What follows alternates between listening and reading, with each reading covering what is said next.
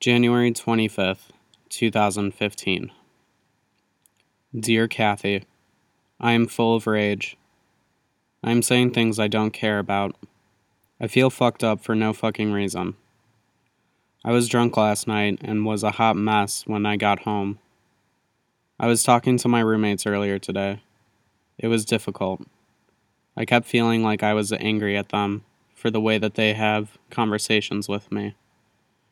You know, not everything is about me, and not everything is personal. But the way I have been feeling recently with every conversation is, I am wrong. Even if I know I'm wrong, it still hurts to feel attacked on. I understand we are hurting for different reasons, but I feel like sometimes I'm the one who is always sacrificing their feelings for others. Let's be honest, this has a lot to do with the letters to you. I am constantly reminded that you are not there, even if I am addressing you as Mom. And my roommates have been there when I have cried for hours on the couch.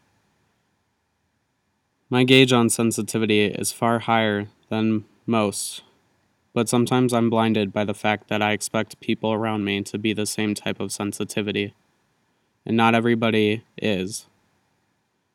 I can't expect that they may or may not be in the same place as me, or that they are not as sensitive.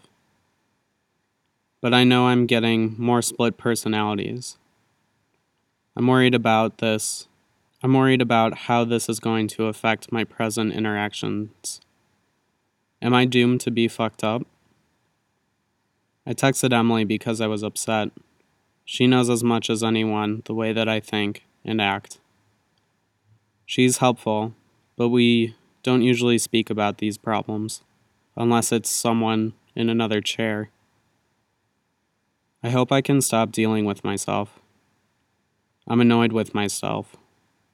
I imagine stabbing my eyes out. Fantasies of harm to oneself are definitely a good sign. Love, Death is a Drag.